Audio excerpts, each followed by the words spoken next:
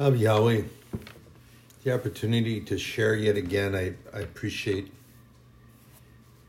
that you take me into your truth, your knowledge and wisdom, and the opportunity to share that with others, any that would hear the words and listen to what's being said and return to your word, Father God, the Holy Bible, our guidebook, our roadmap, our instruction guide through this walk of life. There are many that will not agree that that's what it is, but Father, you have given us clear instructions, and you've also explained as to why you give them. Thank you, Father, for this. Thank you, Father, for being such a good guide to us, and thank you for direction. It's so many things all in one that you bring together to us, Father. Abba Yahweh Aman, Yeshua Aman, Parakletos Aman. So I was going to go to this, something I had shared with you before that I wanted to be sharing these women and the name. I gave you the name of many and just kind of touch a little bit. But then I got to thinking that if I went into this, I was going to fearfully go off into onto a political diatribe, and I didn't want to do that. It's not what this is about. God doesn't take sides to anything. We shouldn't take sides. We should just choose what is righteous. I started really thinking about it, that, Deborah is called a patriotic woman. I looked up the true definition of patriot, and the things that are being said and done and acted upon are not that way, and that there are actually many in the elected officials that don't even know what it means. So rather than getting into that and going off into the politics, I didn't want to do that. I want to stay true to what I'm supposed to be doing, and that's sharing the word. And remember that Paul tells us, he told Timothy, I believe it's in 1 Timothy. I'm going to go, I didn't mark it, wasn't even going to go this way. The Holy Spirit just, we're off and running, so hang on, and if your feet are dangling that and you're flapping in the breeze, just hold on tight. It'll be okay. It'll be okay. So I wanted to go to that Paul gives his protege and is sharing with him, and that we are supposed to be, stand by with me, please.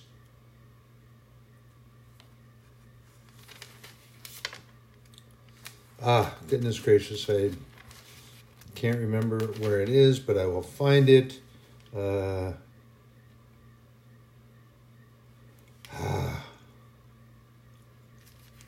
apologize. Goodness gracious. Well, I do apologize for that.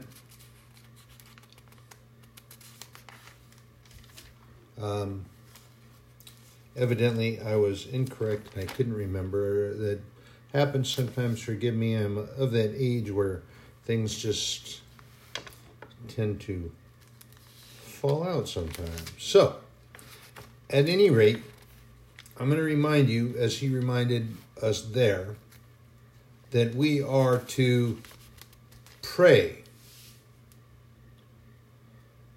for the leaders and elders and those that are in charge. It doesn't mean that they're perfect and that and here's where you have to be cautious. Here we go. I was correct. I did remember correctly. Don't take or discredit my thoughts. So we're in 1 Timothy, and we're in 1 Timothy 2, 1 through 3. 1 through 4. And this is what's important, is that God doesn't take a side.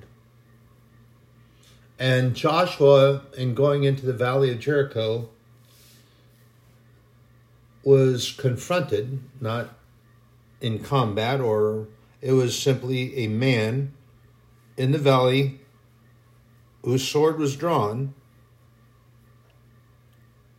possibly in preparation. Don't know. But what turns out is they didn't enter into combat. Why was that? That's because Joshua, rather than charging him and becoming involved in combat, good that he didn't, because he would have been utterly destroyed, he decided to ask the man a question. And that question is very important. Are you on our side or on the side of our adversary? Being that they were getting ready to march into the Valley of Jericho, and we should know, if you read the Bible, and if you don't, and there's a story there of itself, and that the prostitute in the city of Jericho, named Rahab, she hid the spies that Joshua sent into the city.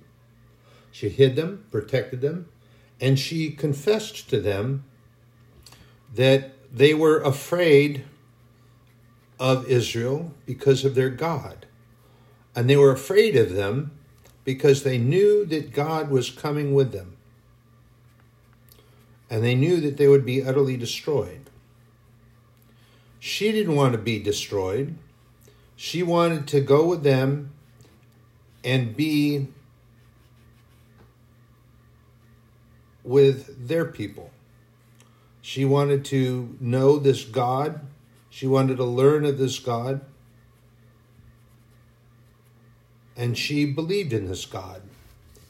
And she believed in it because of the utter fear that she saw. They had not encountered God. They hadn't encountered the nation of Israel. But they had heard enough that it frightened the people and it frightened her. Now, that's a little bit more, I think, than auspicious fear, but fear that had a good outcome. So, anyway, on the way into the Valley of Jericho, Joshua encountered this man who had a sword drawn. And in asking the man, he said, "Are you for us or for our enemies?" And the stranger, whom he did not recognize because he'd never met him before, his response was very simple. And he said, "Nay." Pause judiciously. Then he said, "The captain of the hosts of heaven does not choose a side." Joshua recognized who this person was. And he removed his shoes because he knew that he was on holy ground. That means that he was speaking to the Lord. Let me share something with you here, okay? You can take it whichever way you want, but I know that I'm speaking the truth. When angels come and they come as messengers from God, they bring holy word. But they are never telling those of us on this plane of existence to bow down to them and remove their feet because they're on holy ground. That doesn't apply to them. They are messengers.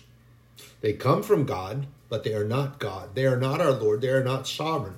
And that does not make the ground that they tread on holy.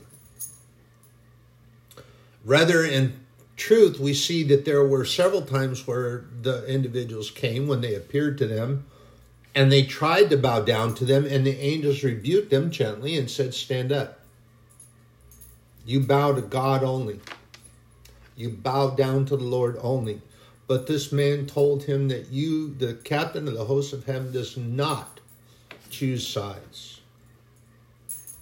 Only the side of righteousness. Joshua knew that he was facing the Lord.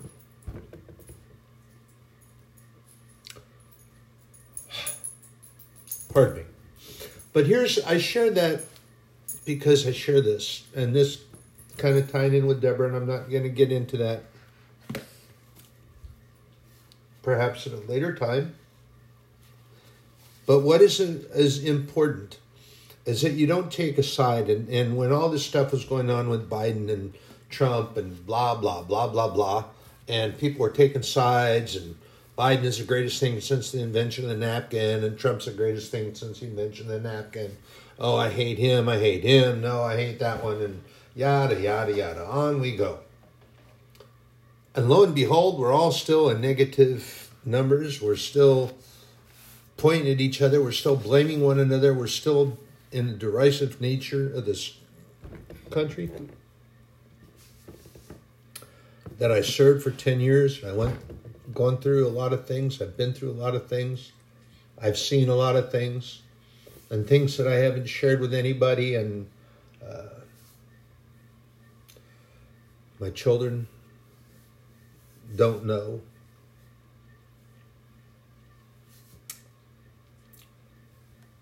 My son's mother doesn't know. I've had people die in my arms. It's a hard thing. But I don't choose sides. I served. I did this thing, and God walks with me. God talks with me, and he tells me that I am his own. He holds me up. He lifts me up. He knows that I'm scarred. He knows I'm battered. He knows I'm wounded. And he knows that I am not perfect. But you know what he does know? He knows he loves me. He knows he has faith in me. And he knows that I am his child forever. I am. He knows that I am redeemed because he came and he redeemed me. He came and he died for me. And he knows that I belong to him. He also knows that I will fight. And that I just don't give up and let the devil take me and take what's here without a fight. I put up a fight. Oh, yeah. Sometimes it isn't the best fight, but I fight. And he might win 1 round, 2 rounds, but here I come. Ready to go again. It's like I've had a halftime reprieve. Starting to get excited here. But here's the important part. As Paul writes to Timothy in his first letter to Timothy, he writes him in this, we find this in chapter 2, in verse 1. And this is really important. That we don't take a political side, we stand up for what is righteous and what is good and what is holy, and not for a side. You don't, and here's what's important. You don't necessarily, if they're wicked and they're bad, you don't pray for a blessing on them, because that's asking God to turn a blind eye and condone what they do, the wickedness that they do. However, you can still pray for them. Doesn't mean you're asking them to be blessed. You're asking for them to repent. You're asking for them to be healed. That's okay. But you're not praying to be blessed. There's individuals that get a misconception of this. When you pray for somebody, you're not necessarily praying for a blessing. You're hoping that they will be blessed in whatever takes place. And if God heals them, if they repent, then they will be blessed, because their whole heart is changing, everything that they feel from that point on and that they do from that point on. And they become true believers and a true Christian, and not just a label head or a self-proclaimed Christian, but a true believer and a true Christian. Then they will be blessed. And they will be blessed because they walk with the guidance of the Holy Spirit every day. So, that being said, I say this. Timothy receives a letter from Paul. It's his first letter from Paul. And it's not a real long letter. It's fairly lengthy. It's fairly lengthy. Longer than most people would write in a letter, I think. So, in the 2nd chapter, verse 1, Paul tells him, he says, I exhort, therefore, that first of all, supplications, prayers, and intercessions. So, we're talking about several different ways there.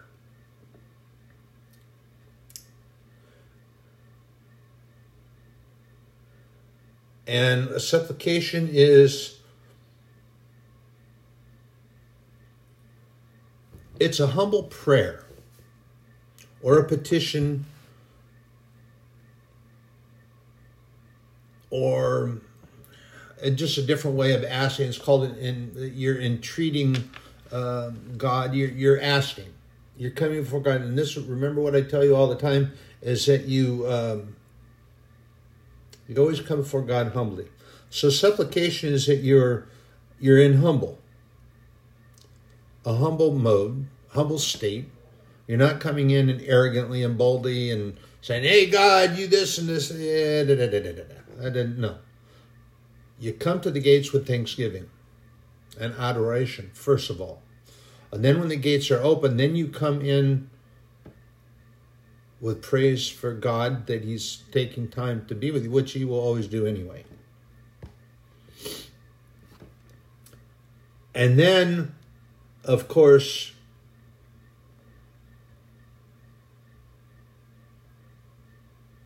I've shared this with you before, I believe already.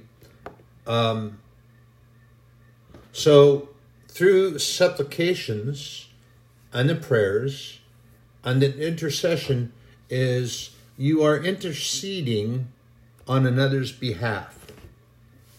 So when you come before God humbly,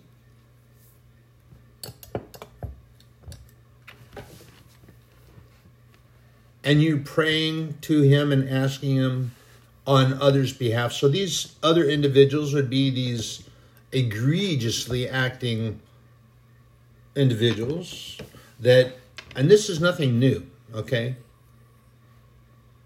This is nothing new. I'm going to finish this notation that Paul sent to Timothy in the first letter, and you'll understand, you'll see what I'm saying. Again, I exhort, therefore, that first of all, supplications, prayers, intercessions, and giving of thanks be made for all men. Okay, don't get your knickers in a twist, ladies, because that's a cultural thing. This is a King James Version Bible. Men and women, culturally then, they just said that a lot. Whenever you hear that, just think that you're included, please. For kings and for all that are in authority, that we may lead a quiet and peaceful life, in all goodness and honesty. We know that that's not true of what is happening now, and even in Jesus' time, we see that that was not happening. We saw what Herod did to Jesus' earthly cousin, John the Baptizer. You see what Herod did to him. And then you see that Herod was this lascivious, nasty, vile creature that was sitting on the throne. And what happened to him?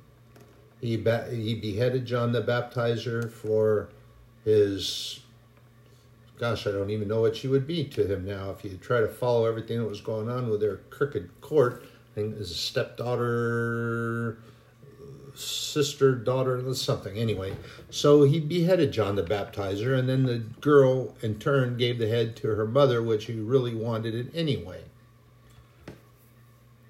At any rate, all this crooked stuff that we think is going on in our government now, it's not new. It's nothing new. If you read anything at all, if you've ever read history books and you go into Greek and Roman history, oh my goodness, oh my goodness, oh my goodness. And there's a very famous saying that comes from Caesar, said this to Brutus. And it's actually something that's repeated down through time. And it's been used in a political theater. It's been used for a lot of things.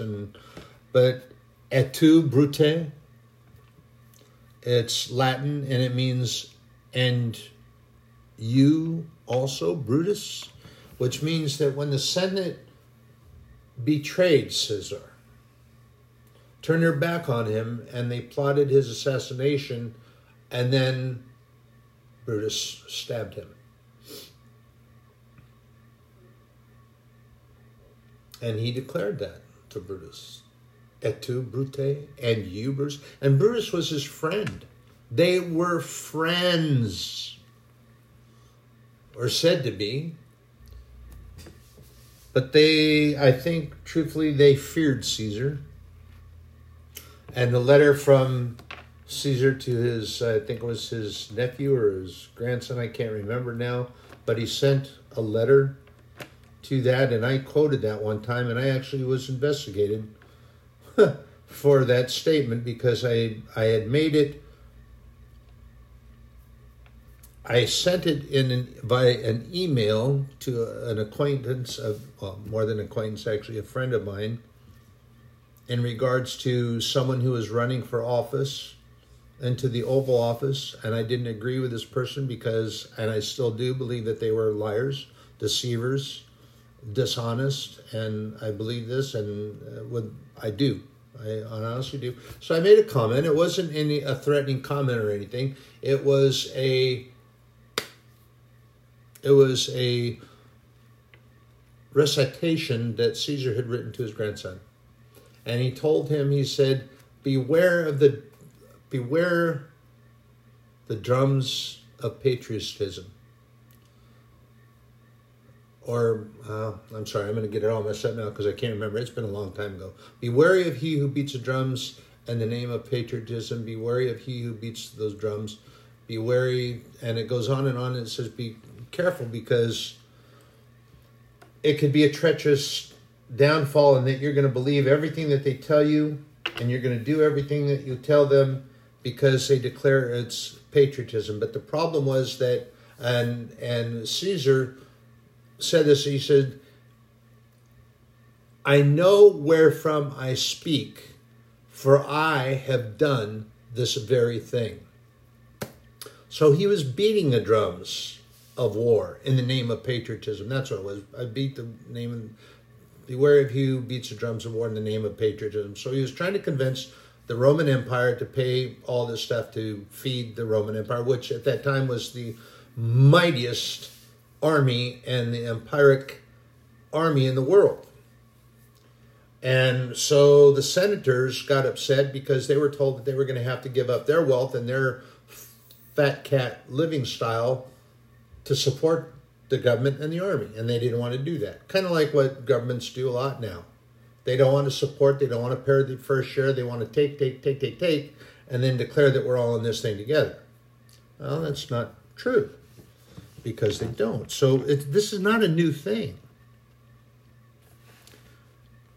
But here's what Paul tells us to do. As a Christian, a true believer, and a faithful follower of the Lord God and Jesus Christ, who came and died for all men, that all would have an opportunity to be saved and redeemed and to be a child, an ambassador for the kingdom of heaven.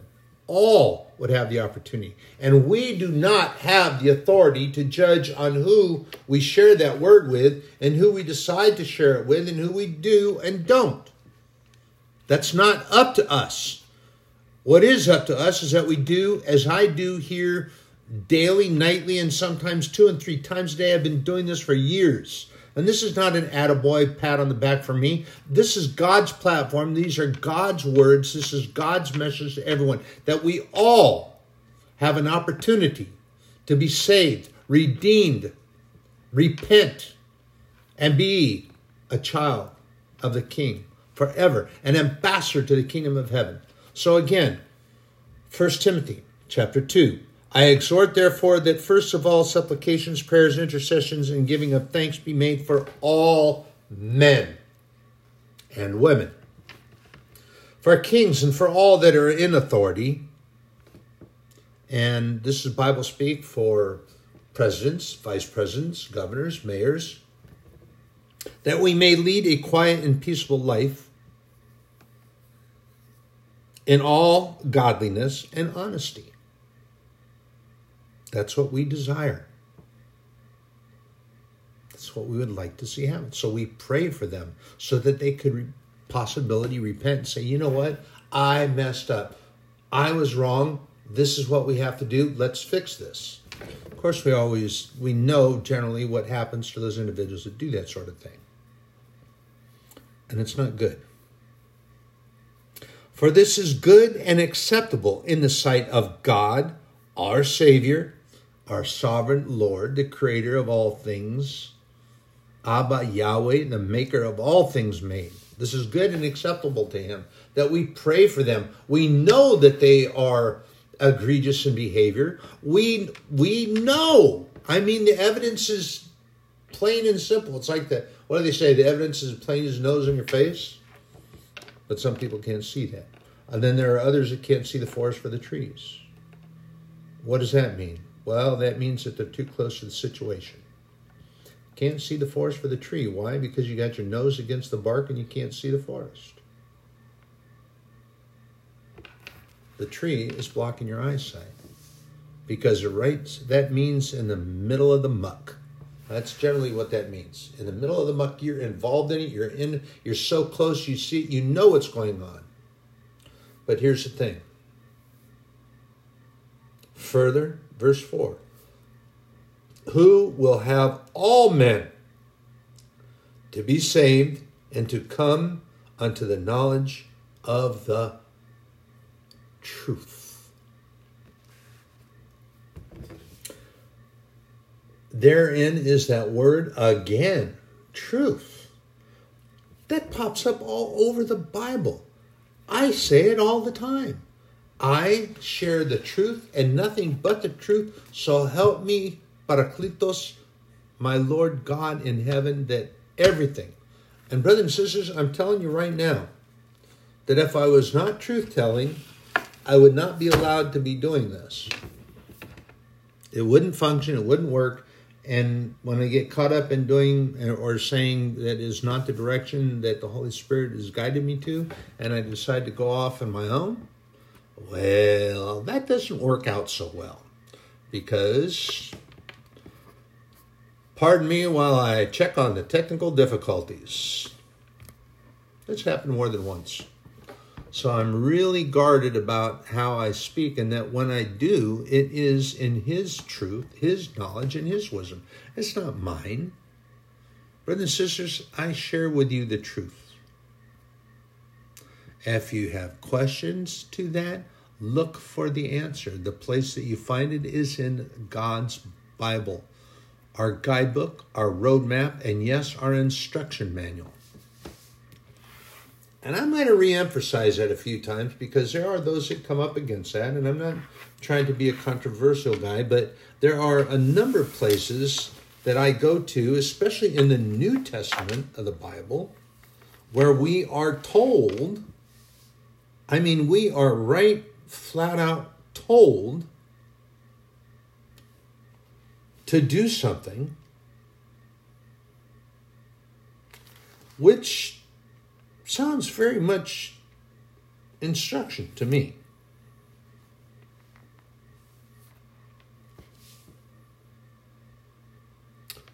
And just so you have a thought process, here's what God tells us.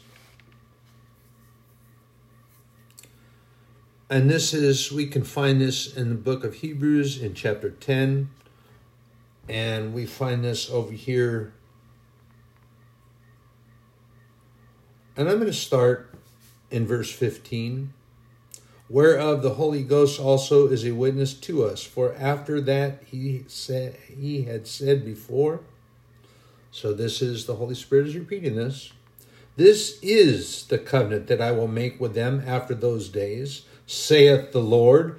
I will put my laws into their hearts, and in their minds will I write them. And their sins and iniquities I will remember no more. Interesting.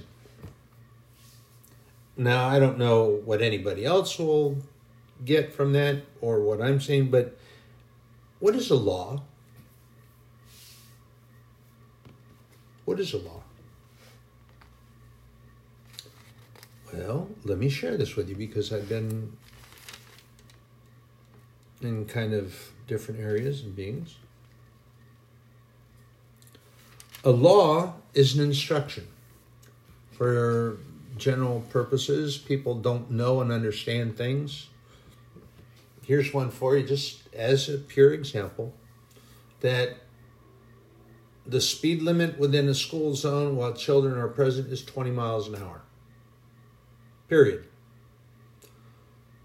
So sometimes you'll see a sign, and you'll see people that are driving by there, and you have a yellow flashing light, and the sign says that during the hours of such and such and such and such, the speed limit is such and such, and during the next time, and that's later in the day. And they even have streets that they change into one-way directions. I used to have to contend that when I was dealing with mass transit.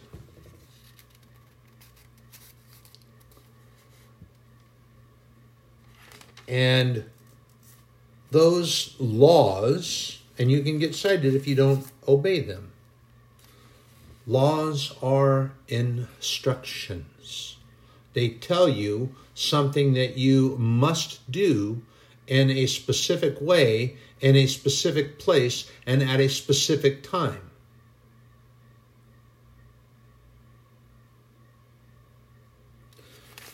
And here's a generality, and it's a gentle instruction. But here's one in Hebrews chapter 13. Let brotherly love continue. Be not forgetful to entertain strangers, for thereby some have entertained angels unawares.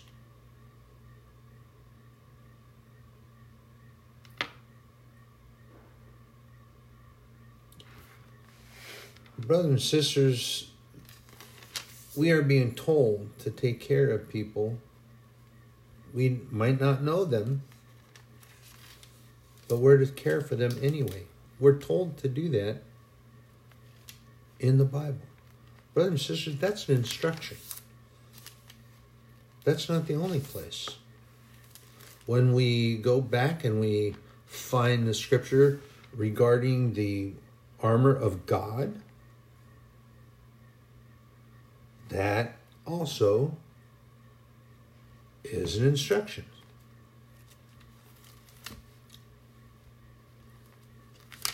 And we are told to do certain things in a certain way.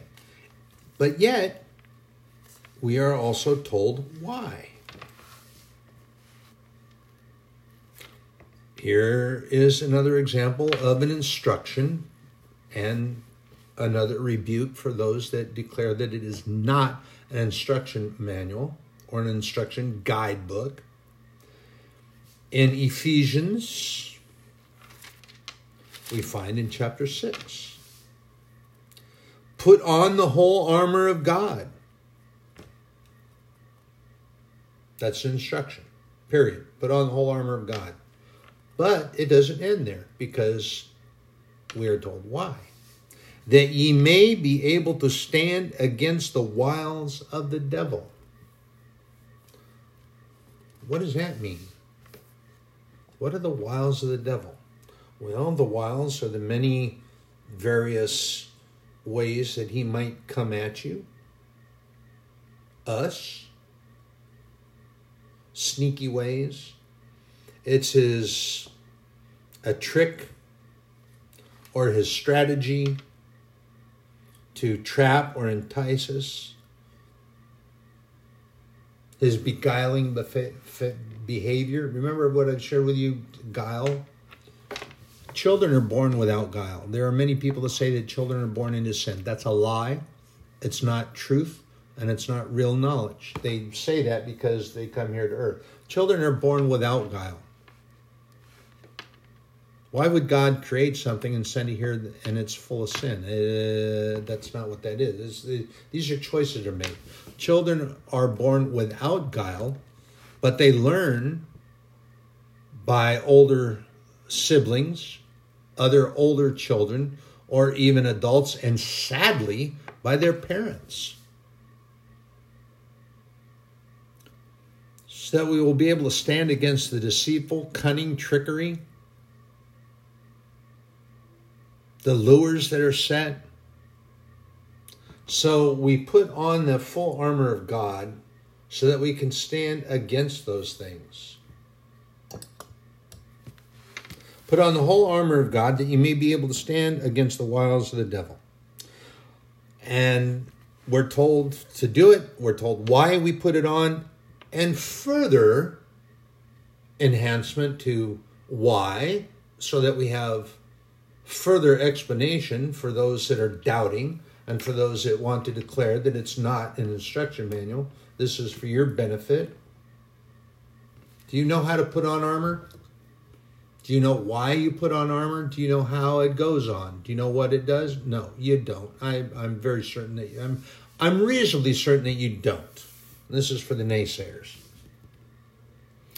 So further instruction would be, for we wrestle not against flesh and blood, but against principalities. What does that mean? Principalities. Principalities. Those are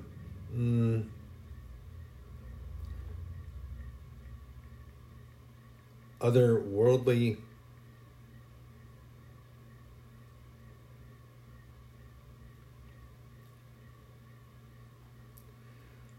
So the principalities would be those that were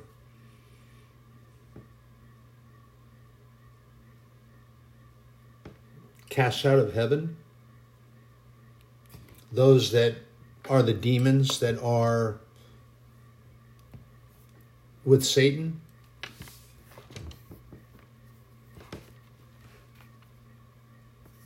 For we wrestle not against flesh and blood, but against principalities, against powers, against the rulers of the darkness of this world, against spiritual wickedness in high places. So, put on the whole armor of God.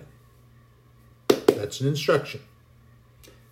But now I'm going to expound on that, and I'm going to tell you why you put that on. Now, you can go on your own, and you can go without it, but it would be much better off that you put it on. And here's why. And then there is expounding on that. Verse 13. Wherefore, take unto you the whole armor of God, that ye may be able to withstand in the evil day, and having done all to stand. That means you fight. You stand up boldly, courageously, and you rebuke those that come against the Lord and against you. Stand therefore, having your loins girded about with truth,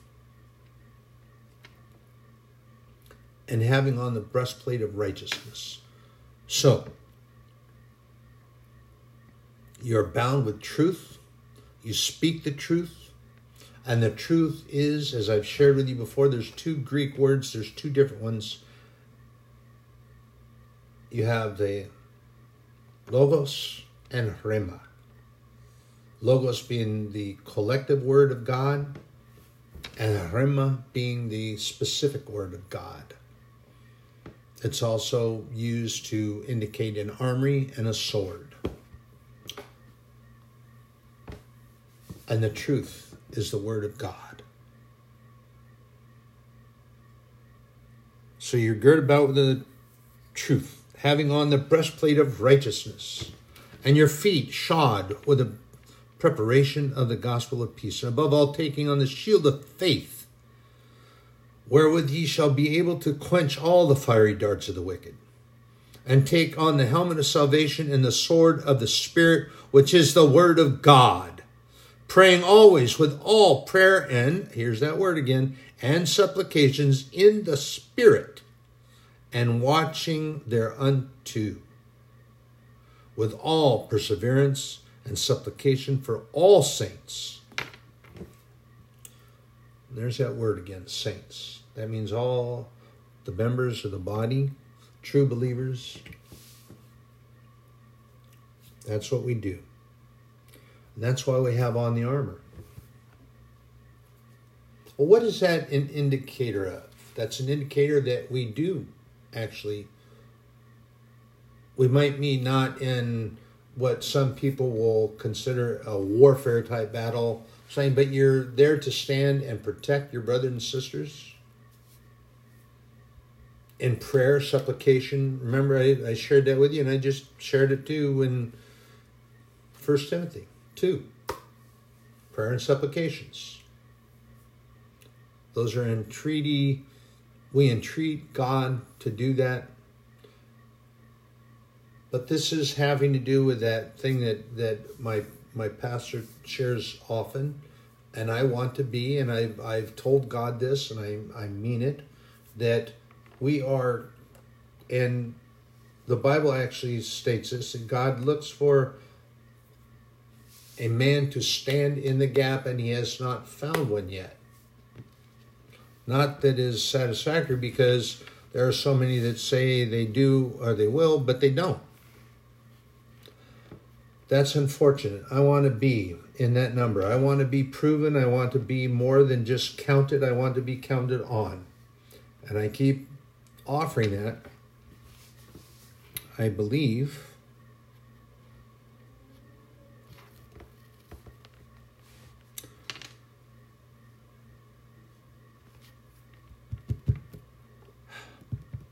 so. Those that declare that this is not an instruction manual, I'm sorry, but I've just found 6, 8 verses. I think I can't. Lost count.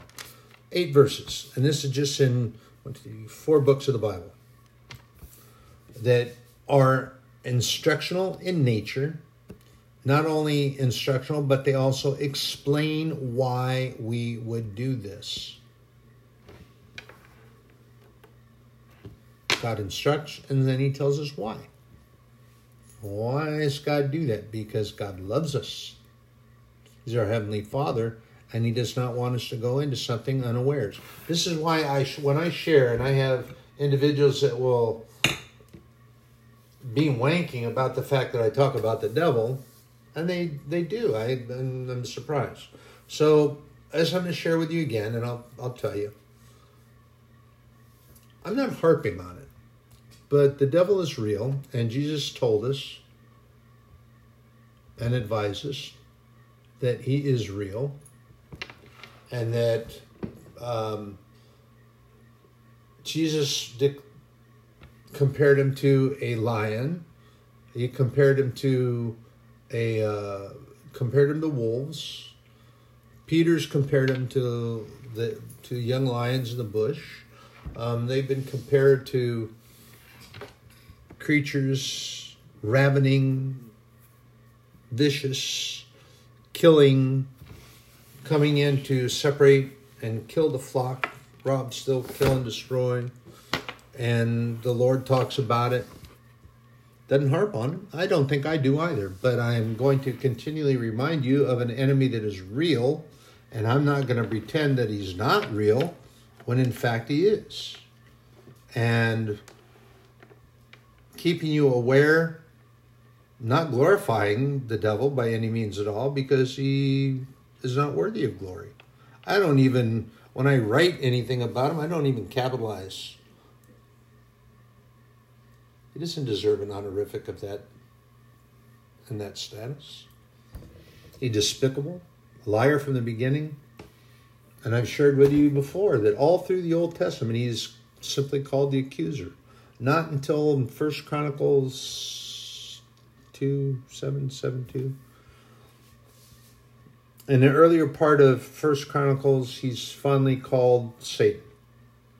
He's identified.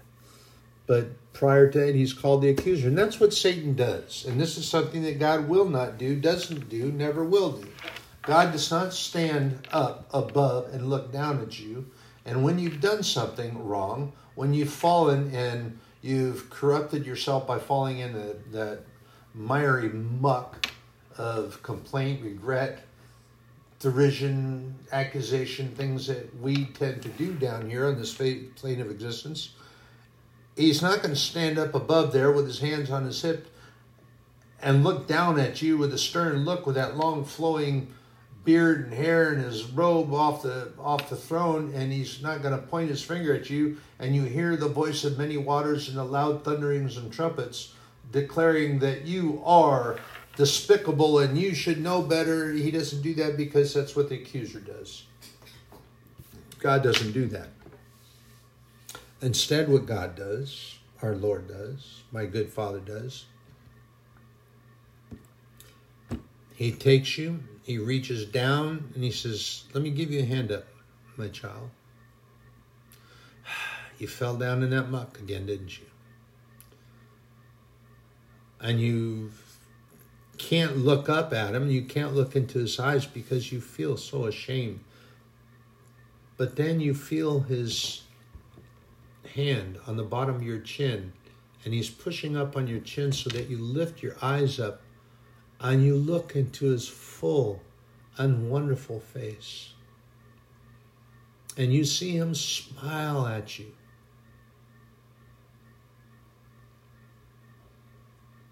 And as one of my brothers in my class was sharing about a vision that he had, might have been a dream, or he might have had it when he was slumbering, it wasn't specific.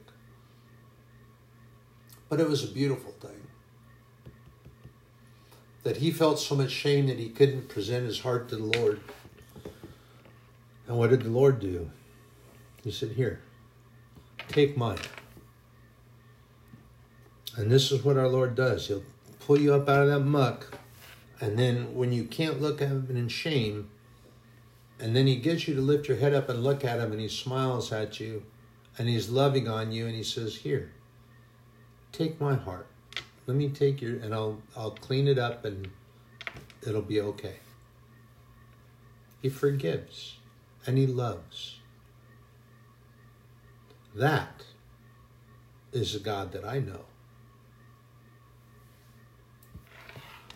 So, brothers and sisters, you are in my prayers, my going out, my coming in.